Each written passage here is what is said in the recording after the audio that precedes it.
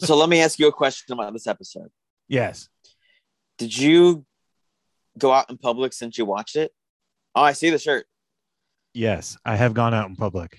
Do you find it hard to not try to talk to everybody about this episode?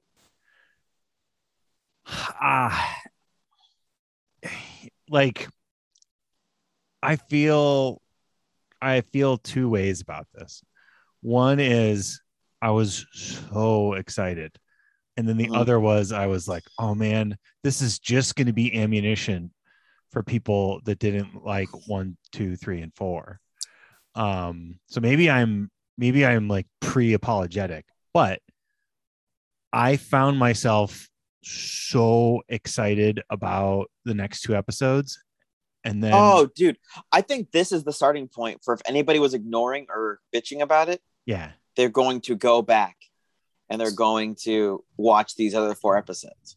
So one thing, and again, we don't do a lot of this, but I think that one thing is I think a lot of people are waiting for the whole thing to come out and then they're going to watch it all.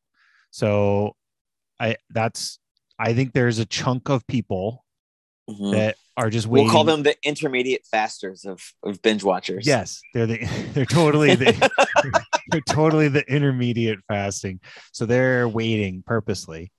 And so I think that there's a very vocal, loud amount of folks that aren't pleased with what has come so far. And I have not looked around enough today to see what they're saying.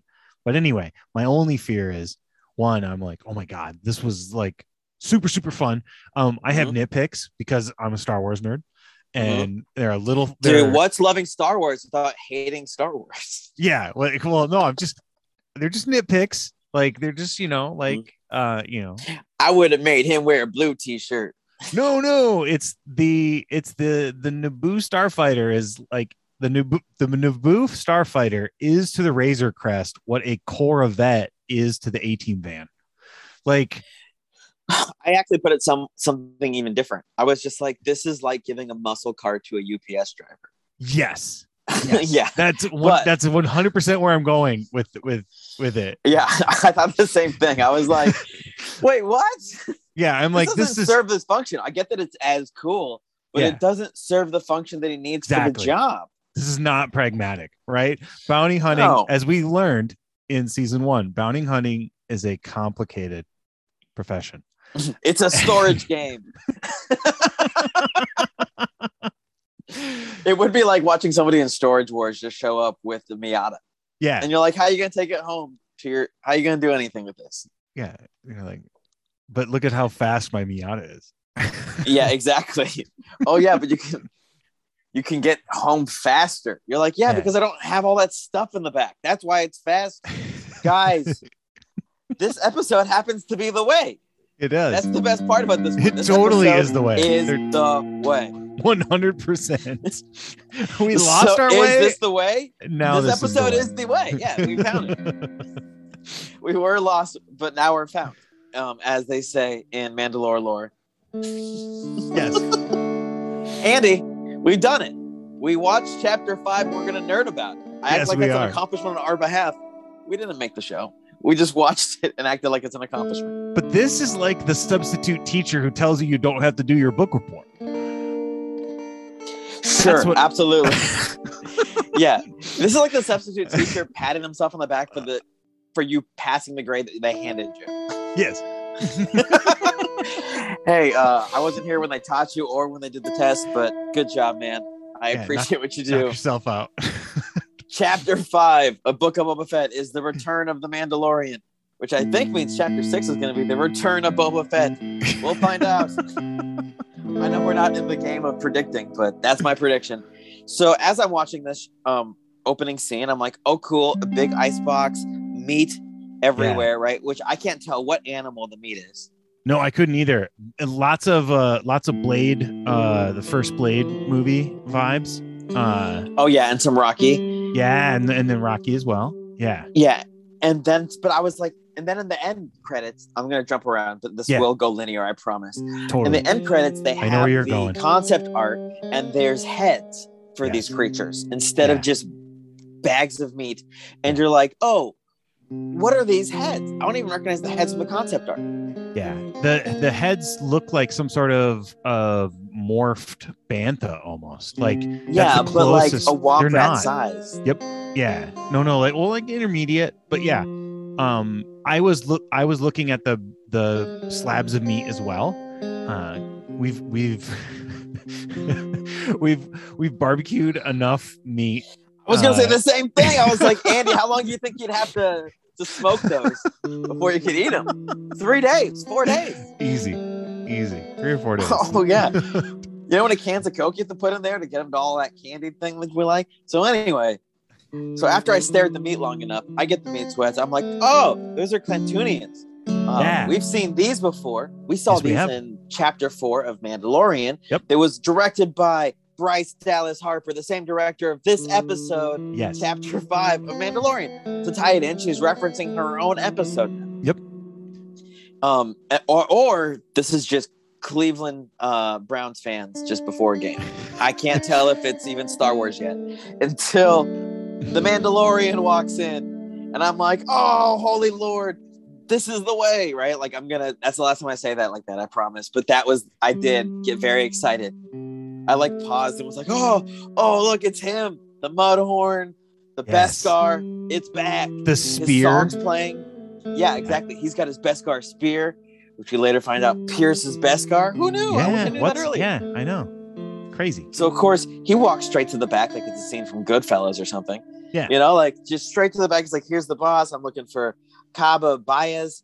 Yeah. And Kaba Baez is looking straight at him like, oh, he's not here today. You know, like trying to pull one of those. And then he pulls out his bounty puck and he's like, I don't know. Looks like he's here. And you can see that the piercings all match up. There's not a lot to leave to the imagination. Yeah. I've seen the opposite happen with IDs. But like, yeah, I'm this guy, except the opposite. You're like, no, you're definitely this guy. And then, of course, we get to reference the very first scene that we ever saw of Mandalorian. Yes. Where he goes, hey, I could take you in warm or I could take you in cold. Yeah. Which is exactly what I said to the meat in the other room. Yeah. Well, right. I was just going to say, clearly it's already cold. Yeah, exactly. It's already a cold room. And he's like, you're surrounded. And we're like, oh, he hasn't seen the other 2 episodes. This guy doesn't have Disney Plus. No, he doesn't. This guy clearly has not seen season 1. Oh, anyone who has got Disney Plus would have been like, you're surrounded. We're going to all leave. Yeah. We'll take this peacefully.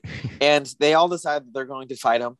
And the fight starts. They shoot a little lasers at him, but they're got Beskar, so it doesn't really matter. And then he unveils the second pop of the second minute. Yes. The Darksaber. Yes. Andy, we did a History of the Darksaber episode of this podcast. We did. For this moment. The Armorer watched and told everyone everything we said on that. But it's much heavier than I remembered it being. Yeah.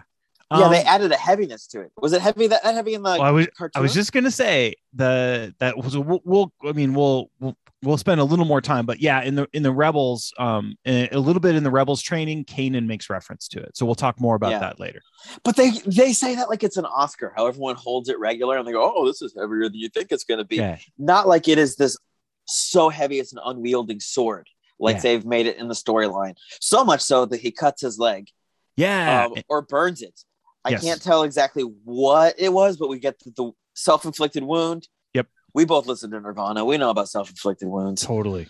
100%. But he still finds a way to cut these people in half, throw Kaba on the table, which at that time I'm like, dude, we're taking him to Dudleyville. We're going to put him through the table.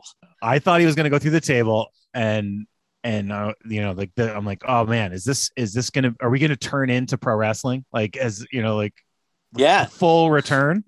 Oh, Bonesaw was ready, right? And then he cuts him in half like a magician.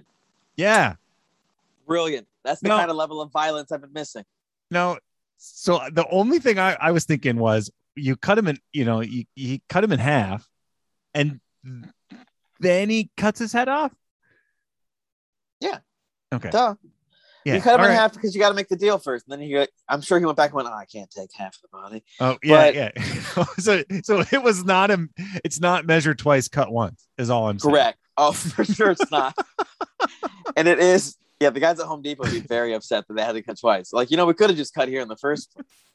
We could have saved the desk. If this was 1989 when he cut him in half, we would have been like, ta-da, like, but we don't get the great line, but we do get him to go back out there and talk to everybody who's like waiting. They just hearing the battle, see only one man exit, our Mandalorian, our Din Djarin friend. He goes, hey, I got no quarrels with you. Like he told everyone else, like he was like, you can leave now. There's credits on the table, which you saw the credits because they're out there like Scarface. We don't know if he added extra credits. Yeah. And one guy was kind of like, let me go investigate. And by that time, everyone was like, well, I'm not going to let him investigate before we get to see the evidence. Yep. But he is holding a bag that makes us think it's a head. Yeah. Yeah. We for sure think it's a head. I mean, I don't know. Maybe it's not a head, but I'm pretty sure it's a head. We got no evidence that it's a head, but pretty much the whole thing acted like it was a head. Yeah. And he needs something for the bounty. You're not going to not show up with something. Yep. You need a toe, dude? I can get you a toe. Like exactly. So then he goes to the client that had the bounty and was like, hey, got the head you're looking for. Yeah. And he gets it and exchanges it for a location. Yep. I'm rushing past all this. We're going past the city that looks very like Inception in space. Yeah. We can come back to that stuff, but yeah. Yeah, I mean, but there's not a lot of pre-reference to what it is, but it does show that he's injured, he's limping, he takes the location that he was given, and then we go to the armor. And I explode again as a fan. Yes. I love the armor. And I was like, oh, yes, we're going to get the armor. And then who's with her? Paz Vizsla. Yeah. That's exactly what I want to see. And I'm like, wait a second. This is exactly what I thought season 3 of Mandalorian was going to be. Yes. Season 3 of Mandalorian is going to be much more than I think it's going to be now. Because he pulls out the Darksaber. We get Paz Vizsla staring at it. Yes. Well, and I loved the little misdirect, right? Because so if you weren't really paying close attention, at first it looks like somebody shot Din in the leg. Yeah. Right. But I had to go back and rewatch. Yeah, I was just gonna say. So I was like, well, it looked like he actually cut himself, but I was like, I'm not sure. Mm-hmm. And so I really liked what sort of weapon would do that injury. And I thought that was a nice way to be able to allow someone to watch the flow. So somebody didn't have to necessarily pick that up, but it was a nice way to bring in that whole discussion. And then the other thing too, just as a quick aside, Paz mentions there are 3 of them. We only see Paz in the armor. So we don't really know. There is a 3rd unnamed member or unidentified member of the Coven. Yeah, and is it the armor or is it not? We don't know. Well, it's not. We know it. We know, or I should say, we know it. We know Paz is there. We know Armor is there. We don't know amongst who that other individual is, though. Correct. So I thought that was interesting. It is, and then he shows the Darksaber, and the Armorer looks right at him and goes, "Have you been listening to Is This the Way, the podcast? They covered the history of the Darksaber." In an episode after season 2. Let me give you my notes. Yeah, exactly. And so he was like, I haven't listened to that. She goes, oh, you should rate, review, subscribe to that podcast. Totally. Aaron and Andy are delightful. But they told us that this was created by, I forget Old Man Vizsla's name. Old Man Vizsla's name is Tar Vizsla. Tar Vizsla, who's the first Jedi Mandalorian. He is. And he forged the sword, which you may notice that's a similar last name to Paz Vizsla. Yes. And Paz Vizsla, being part of House Vizsla, they are the last Mandalorians that we know to hold, or I should say, they're introduced to us, and this will we go into deeper in the episode, so we won't spoil too much. But it is the last ruler or the last individual to rightfully claim using the Darksaber was Vizsla. Because Bo-Katan, which we mentioned in the history of the Darksaber episode, yes, unrightfully claimed it, tried to rule over Mandalore, and it was rejected of her, which is why she wasn't able to accept it at the end of season 2, because she looked right at it and was, I can't do this again. I got to get it the right way, so that way it stands for something. Because when you have power that doesn't stand for something, you just get January 6th insurrection, and nobody wants that in Star Wars. No, nobody wants that. And I thought it was nice to the prophecy being that someone who tries to lead, who didn't rightfully take it, will cause the Mandalore people to be scattered to the winds. And we've had some teases that get pulled together. So Moff Gideon at the end of season 1, chapter 8, makes this reference to Night of a Thousand Tears. And really the armor links Bo's misstep and the Night of a Thousand Tears sort of as a direct piece here, which I thought was really nice for pulling that together. Just question as a fan.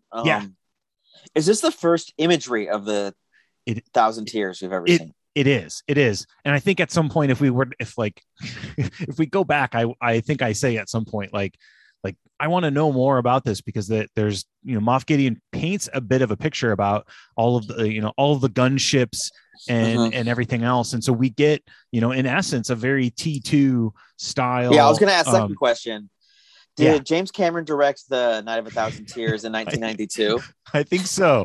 100%. But I mean, like that flash piece, was some of the best imagery that we've got in, I don't know, on Disney Plus. I really, really liked that, to see the K2 security droids kind of in that Terminator style piece, really ominous looking. And, the recognition of them at that height, at that shape, I thought that was like a really awesome moment. Yeah, no, it's super awesome. Like they should have had the armorer talk like Sarah Connor. Or had like the armorer like hold a chain link fence while talking about it. Yes. Oh my God. that blow up. Oh God, that imagery. But yeah, so but at this moment when I'm going through all this, I'm like, Hasbro's is gonna be a problem later. Yeah. I didn't realize it was gonna be the very next scene. Where it's like a high school drama, like Cobra Kai episode, where as soon as the parent leaves, he's like, "Yo, Din," Totally. And the interesting thing is that given we've gotten used to things getting drawn out a bit, I would say, in the first 4 episodes, and things moved quickly. Yeah, it escalated. Oh, I know. And there was almost like the armor is all of a sudden back. Like, what was the claymation where they would fight each other? Oh, on gosh, MTV. Celebrity Deathmatch. Celebrity Deathmatch. Yeah, because then Paz like, that's part of my lineage, it's part of my family, and it's going to come back to my family. And then the armor is like, all right, you down for a fight? Want to go clean fight? Let's roll. And all of a sudden, we're immediately watching them battle. Yeah. Well, I mean, they take down.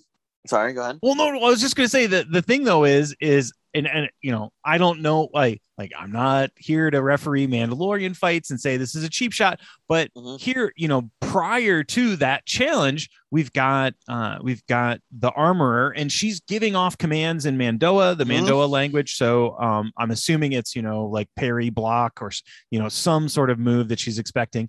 I loved the bop when she bopped him on the head with the hammer at the one point. But we're getting a bit now of this idea that if you're not connected to, or you're not attuned to the Darksaber, that the Darksaber becomes a weight.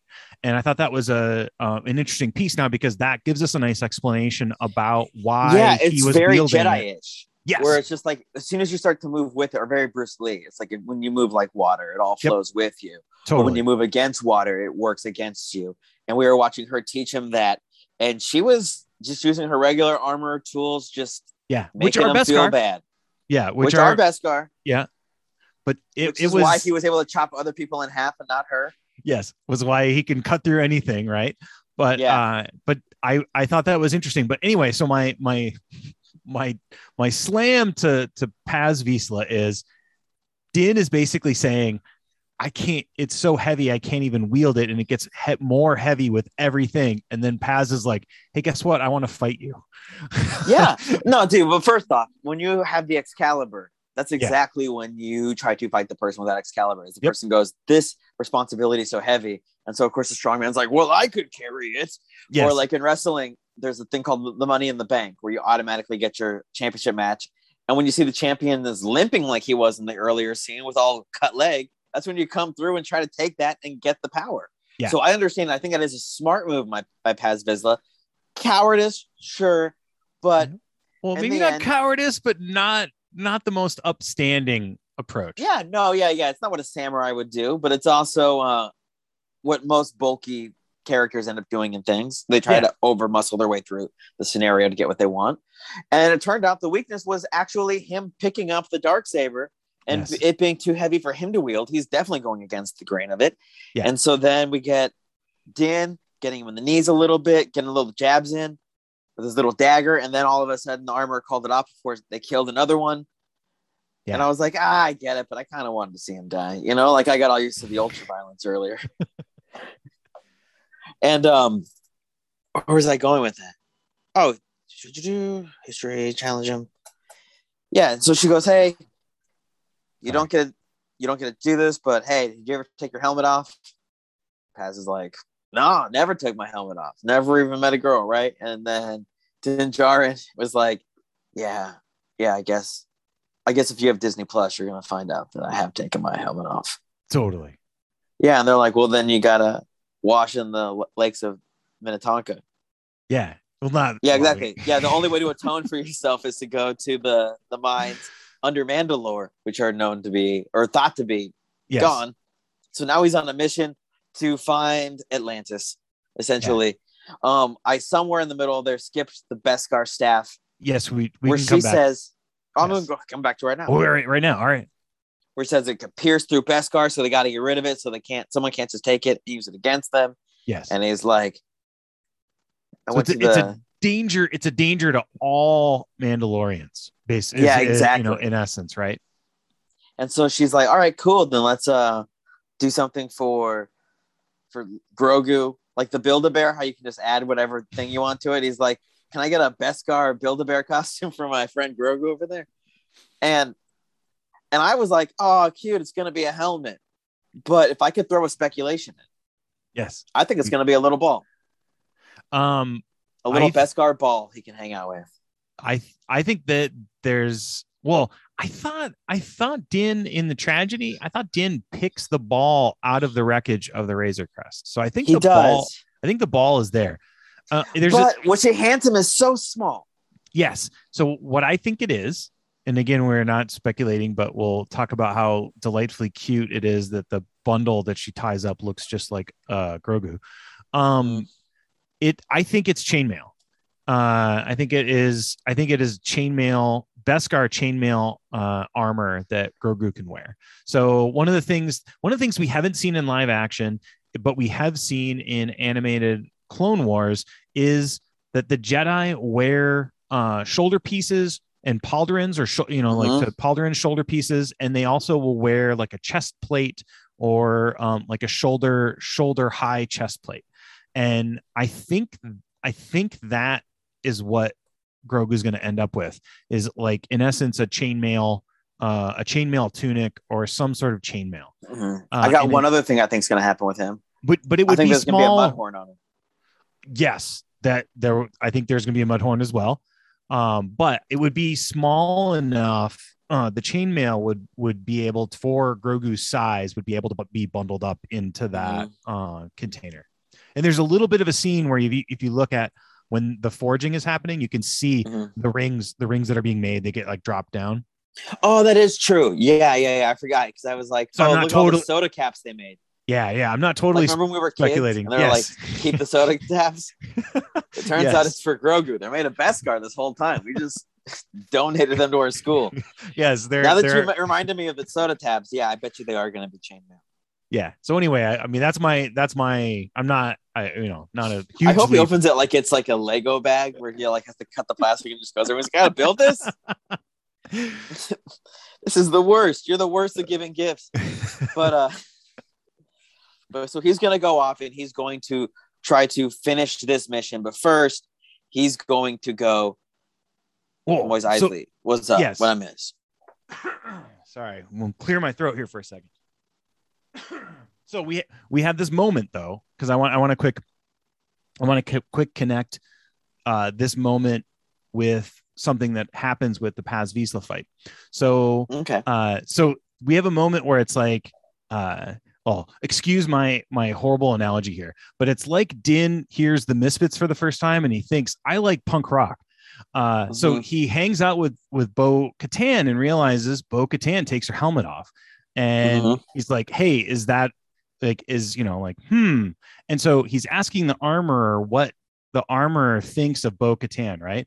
And it's like, I heard some punk rock and it's pretty cool, and the armorer's answer is, no, you must only listen to metal. And in essence, right, like basically shuts down the whole thing with Bo Katan. And then I think then too, now, because we had that moment where I legitimately didn't think we'd ever see the armorer again. I thought everybody but the armorer was dead. So I never thought that Din was going to have to answer for taking his helmet off. Like, I thought we were kind of like, I was like, oh, that's a device. It's present there. Now I thought it was a triumph. Yes. Yeah. I thought that he got past that was like a huge kind of a thing. And so now here he comes back. He's got new ideas, new way of looking at the world, and boom, he's right back into that previous situation. Yeah. But he has a quest now. So, like in essence, Grogu getting reconnected with the Jedi was that quest that he's given. And so now that gives us a whole new angle for what season 3 could end up being, right? He's got that quest to take care of. And so just like Boba Fett was like, hey, I will help you through your situation, through reconnecting me with my armor. Maybe we'll get a mirroring of that with Mando helping Boba Fett establish his situation. Yeah, just like it took us 4 episodes to get the thesis of Book of Boba Fett. It took 2.5 episodes before Mandalorian season 3 to get the thesis of that season. Yes. And so then we find out that we're at this point, Din Djarin flies commercial. Like he's trying to get on a regular transport. And there's the droid is that RX droid that we see in Star Tours. So I was looking, there's a Star Tours chime that hits when they make announcements in Disneyland. So I'm just listening for it like a hawk. I don't get it.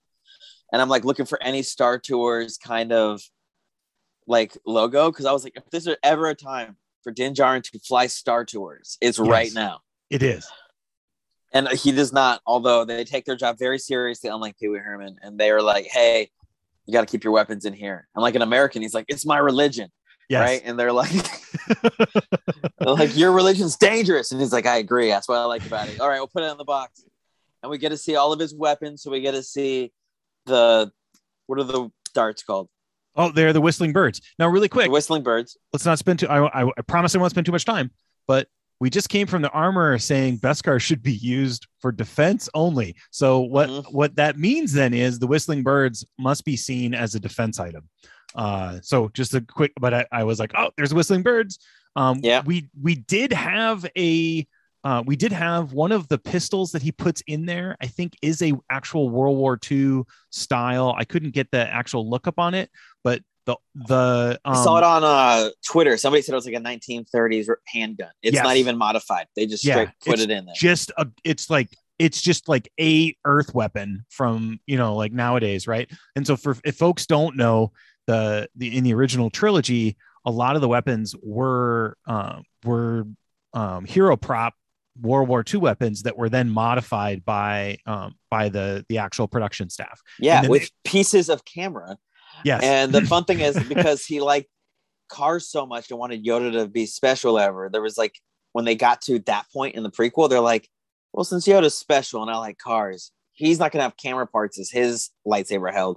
He's going to have parts of a Ferrari. Yeah. Which I think is awesome. Yeah, I'm awesome. Into it.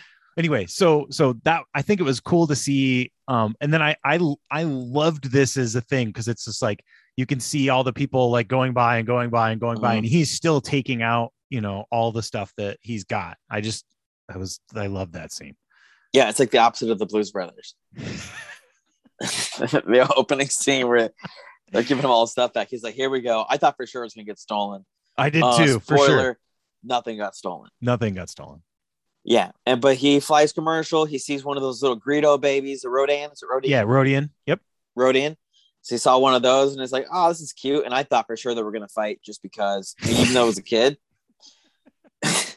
just because I was like, oh, I know how these Greedo species are. They're not friendly, but the kid was friendly, turns out. I thought he was going to tell him to turn around. Like because he was being kind of sad. He's got, I think it's Grogu's theme that plays when he looks at the package, right? And then the kid turns around, and I had a moment where I thought, are we going to see, are we going to get Nice Din, or are we going to get Mean Din? And we got Nice Din. Yeah. We have a little sweet moment. He lands on Tatooine, because what's a Star Wars without landing on Tatooine? Exactly. We cannot escape this planet. Tatooine is just a giant magnet for all stories. Exactly. He lands, gets all of his stuff like it's not even a thing. Yep. Like they didn't even really show him count it. Like he looked at it, but we didn't really see it. And you're like, okay, I guess that's the end of that. And he goes straight to Pelimoto, who's played by Amy Sedaris. Yep. And she just goes straight into the references of the old stuff. They got a BD droid from a video game. Yeah, from Fallen Order. It's Cal Kestis's companion. It also in the game it'll display maps for you and things like that. Mm-hmm. But yeah, so I mean, I think a lot of people got really, really excited about seeing that right away. Yeah, no, totally. That was super cool. That was fun. And then she was like, R5 from A New Hope is back. Yep. R5 even says his name. Yep. Much like when they go, hit it, Max Rebo. When she was like R5, I was like, that's right, it's R5. And then she's like, hey, here you have a replacement for the Razor Crest. And she's like, oh. Well, we have whoa. I think we have one of the first live action sight of a Womp Rat. We've heard a lot about Womp Rats, but the droids are actually trying to help Pelimata. That's true. Yeah. The Womp Rat. And Womp Rat was trying to get her leg. Yep. And that's when Din Djarin shows up and saves the day with the Womp Rat. Yep. Sorry. I want to. That's all right. The Womp Rat note I had was later. Okay. Sorry. In Beggar's Canyon. No, it's fine. Okay. Which is, to me, it's a special place for Womp Rats. It is. Exactly. And then she's like, hey, did you ever have toys from Phantom Menace? Remember how we all bought them and didn't throw them away? Neither did I. I have the N1 Starfighter from Naboo, which I was waiting to find out that it was Anakin's. And heavy spoilers let me know that there's serial numbers on the side, and they checked, and it is not Anakin's. Yeah, it's not Anakin's. So that, but it is. It would be crazy, right? I mean, like, there are a lot of synchronicity moments in Star Wars. I'm kind of glad that it's not Anakin's. For the Starfighter that Anakin flies in Phantom Menace to end up back on Tatooine's just a little too much. But I'm willing to take it, but whatever. Yeah. And like I would have liked some tie-in, maybe like, oh, Watto sold it to me for cheap or whatever. It's just something. But instead they're like, oh yeah, we can go ahead and get other replacement parts because I used to date a Jawa. Yeah. Which just seems weird. Yeah, confessions, right? Yeah, exactly. And then she goes, they're too furry.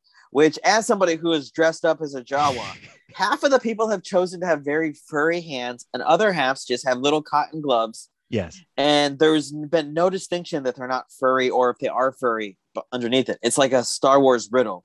Yeah. That they've now confirmed they're super furry underneath. Well, at least the one that Pelimata dated, right? Like, we don't know if that's true. You're right. Furry alien species like running around pretending to be Jawas. Maybe. I don't know. Not all Jawas. Like that's that's what I learned right now. But she's like, but because of that, she's gotten in with other Jawas. Yeah. So they can just request parts. And I like how the Jawas are like, oh yeah, we could always just go searching for these things. And you're like, oh, what are they ransacking? Yeah. But also super fun. And then one of the Jawas asks her out. Super weird. Yeah. What's up with that? I did love when they get what looks like, what looks like the air intake of an actual like Earth motor. And she refers to it as he's like, is this new? And she says, well, it's Jawa new. I loved that because it's just like, it's new to me, but it's the best way in Star Wars to say like it's new to me. If you ever go to swap meets or I should say, I'm like a poser when it comes to the street rodding community, but my brother modifies cars and things like that. If you go to any of the swap meets, they'll refer to things like the N1 as being barn fresh, like that they just pulled it out of a barn. And so exactly I really loved the Jawa new as a twist on like barn fresh, right? Yeah, and it definitely was a direct reference to those kinds of muscle cars and those kinds of modifying of cars. Where you take a car and really modify it, and they even put it on top of the engine with no hood around it. Yep. So it could just breathe like a regular muscle car. And there was also that big rod that they showed up with. Yeah, it was the combustion booster or something. And it looks just like the one from A New Hope, where Han Solo and Luke Skywalker use it to stop the trash compactor from crushing them. Yeah, it looked like a spot on prop remake of it. No, exactly. I recognize that immediately. And you're like, they even make the toys one look like that. Yeah, I'm like, oh, this is perfect. And then we also get the tease, right? That where did they get this? Well, they got it from one of the Pike spice running vehicles. Yeah, and which we learned, which now we got a little bit of historical background on what's going on there, is that the Pike's criminal spice run is pretty much running the planet now. Yep. Since no one's really decided that they're the runners of it, now that the Hutt thing is kind of fallen apart and they know that it's in the gray, they're just running around doing what they want, and everyone's too afraid to stop them, which is really going to be the thesis of the next 2 episodes. It's going to be how to stop the Pikes with them.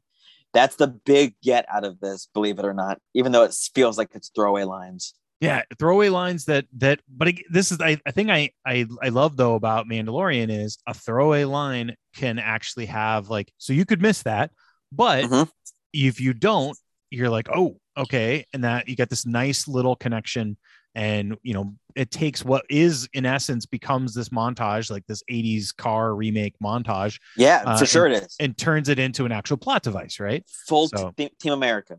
Yeah, 100%. They needed a montage. We got a montage, and then they're like, "Well, you want to take it for a test drive?" Which is like, yeah, who spends that much time building a car that doesn't take it for a test drive? Exactly. And when she's like, open up, like, should I open it up? Like, yes, you're test driving the thing. He flies it up. I love that it goes up rickety. Yeah. I'm nervous he's flying too low. Well, that was the first thing I thought too. I'm like, oh man, like, is this thing going to get clipped by something else? Yeah, exactly. You're like, this isn't good. And he gives it a run in Beggar's Canyon, which is most recognizable for being where the pod race took place in Phantom Menace, but is a reference to 1977's New Hope, where Luke Skywalker says he used to blast swamp rats at Beggar's Canyon for fun. Not just blast them, bullseye them.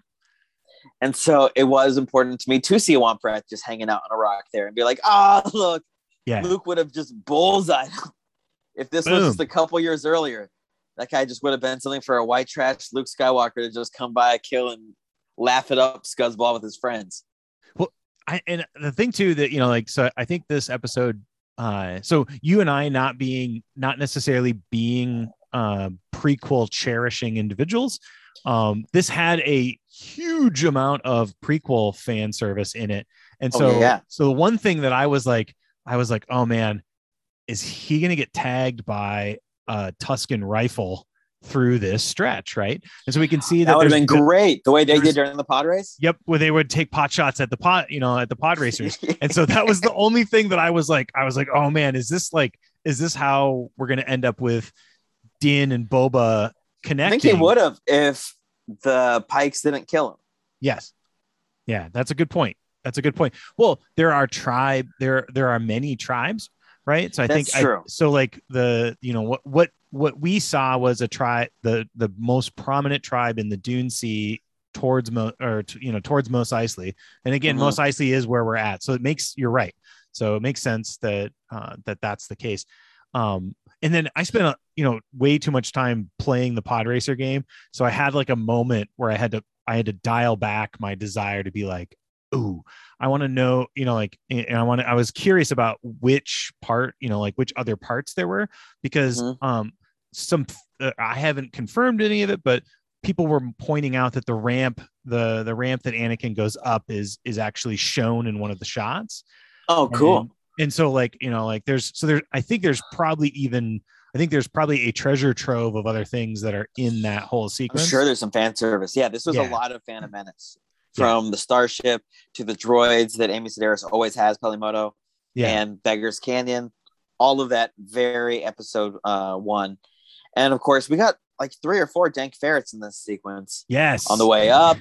And then he's like, I'm going to go and leave the atmosphere, which he says it again, gives it a little more of a speed around. We get another cute baby waving at it. And I call it before it even shows up. I'm like, he's going to get pulled over. And then lo and behold, like Cheech and Chong, he gets pulled over. Yeah, no, I mean, it's one of these things too. Like you hear, the thing I love about this is you hear stories of people who do street rods where they talk about the first time they took the street rod out, they got pulled over. And so I thought that was a nice little nod there. And then the other thing in here that I haven't heard a lot of folks talk about, but I mean, really the combination of the construction of that ship and everything is also a huge nod to American Graffiti. And so, it's definitely one of these things where, what happens the first time they go out, they get pulled over by New Republic Rangers. Which the main car in American Graffiti has an open hood that has the carburetor right there on top, just like this Starfighter. Yep, 1932 Ford, I think. Maybe it's a 32 for sure. I don't know anything about cars, so yes. I guarantee it. I guarantee it. You can rate and review. You have to do a review to tell me I'm wrong. I like that idea. And then, of course, during the pullover, he does the great, I just barely built this thing. I don't have this registered and all the other things, which I think was smart because that's what happened. And also, people can understand that.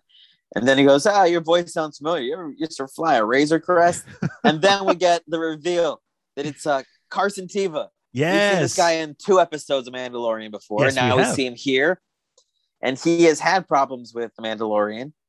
And the Mandalorian, of course. what would a Mandalorian be doing in a hot rod like this? I need storage. Come on. I mean, exactly. What I thought you were delivering packages. I wish he would have said it's like the things that Carson Teva doesn't say.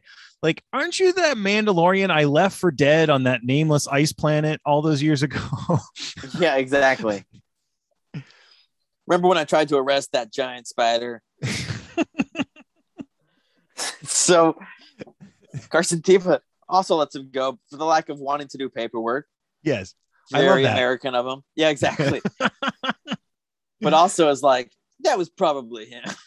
Yeah. It almost sounded like the Dukes of Hazzard voiceover should have happened. No, just another one for the boys. It really, no. Totally should have.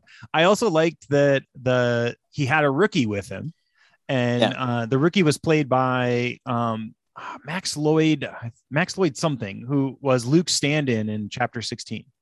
So he's credited as Reed, but it's really, there's some Training Day vibes. CGI'd his face over somebody else. They should have CGI'd They should have CGI'd Dave Filoni's face in there because apparently Filoni doesn't like to do that part of things. But yeah, I thought that was kind of a nice little nod.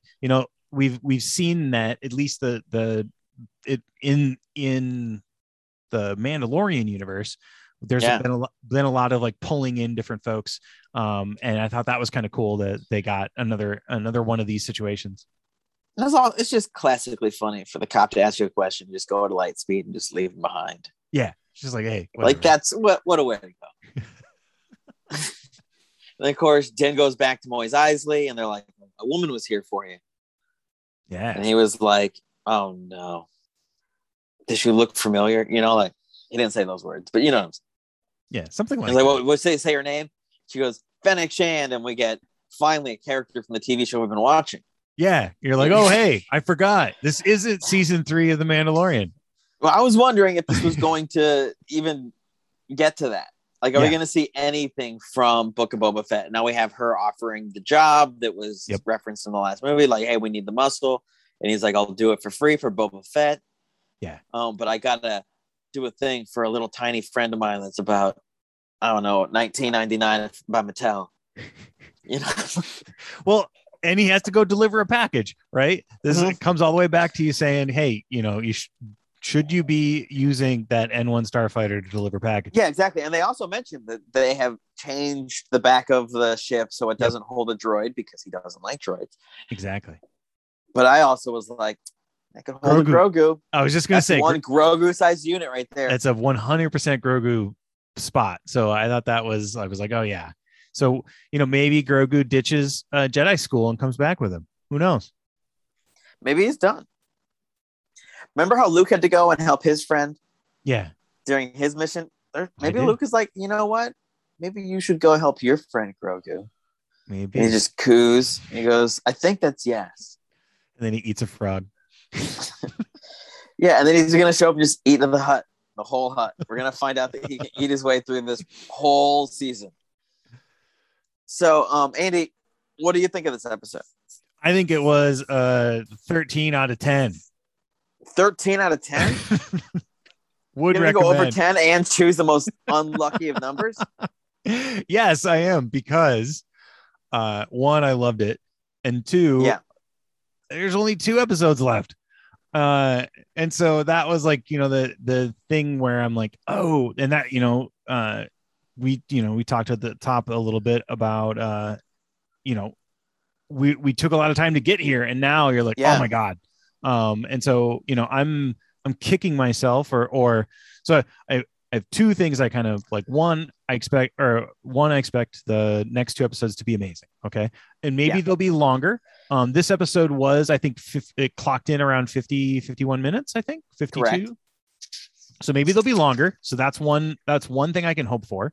So, and then the other is, something tells me that they're ending at 7 for some sort of odd reason. Like, all this time I've been thinking, what if 7 ends with some sort of post credit that is a surprise? I mean, yeah, I expect 7 to end with a trailer for the Obi-Wan show. Nah, I don't think it's going to be that. I think I mean, I don't know. Again, we try to stay into just the facts, very Joe Friday of Star Wars world. But yeah, but in our like speaking freely part of the episode. Yes, thank you, Daimyo. So somebody had said something to me, and I was like, well, I'm really excited for this, but I want to point out, any Star Wars is good Star Wars, or I am happy for any Star Wars, and so even the Resistance cartoon, which was not very good. But yeah, so I am so excited for the next 2 episodes. And I don't think we're going to see Grogu, but we've got a little bit of the tease of like, hey, I think we're going to see Grogu. Do you? Okay. Yeah, I think we're going to see him next episode. I think because you got to get that out of the way before he helps Boba Fett out. Okay. It would be a shame for him to just come back and be like, yeah, I did it. We'll figure that out later. Wink, wink. Check out season 3, episode 1 to find out what happened later. Like tickle that bell, click subscribe. Yeah. Exactly. If you guys want to see what happens after this, just go fund me a couple bucks.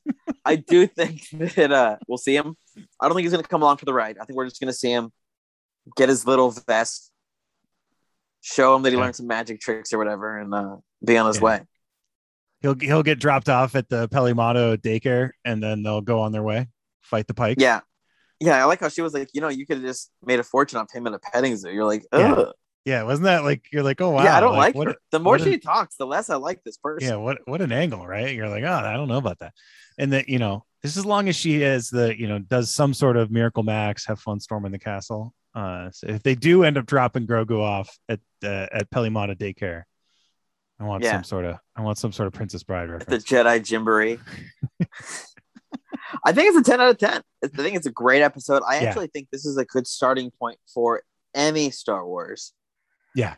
If someone's like, hey, show me something, make this Book of Boba Fett watchable. Or I've never seen Mandalorian. What am I looking at? You're like, oh, you could start with watching this. Oh, you like this? You can go somewhere else. It's a very highly likable episode. Yeah. Yeah. I mean, I think if you're brand new, then the N1 montage maybe seems like a lot of service for not a lot of payoff.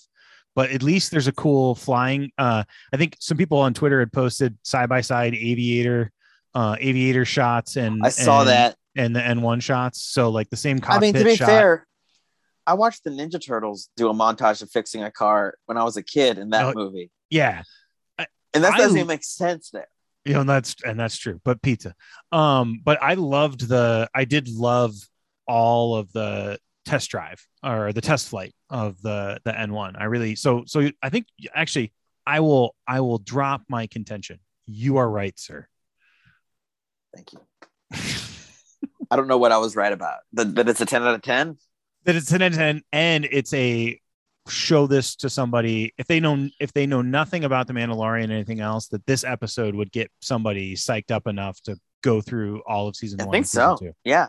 And I think everyone who's lost the way from Book of Boba Fett will now be back and be interested to catch up because they're going to want to understand what Mandalorian's walking into.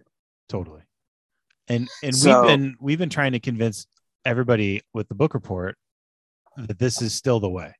Yeah, this is the way again, Andy. I mean, is this the way? 100%. I can't imagine it not being at this point. If it's not the way, I'm going to be so mad. I'm going to get Disney negative.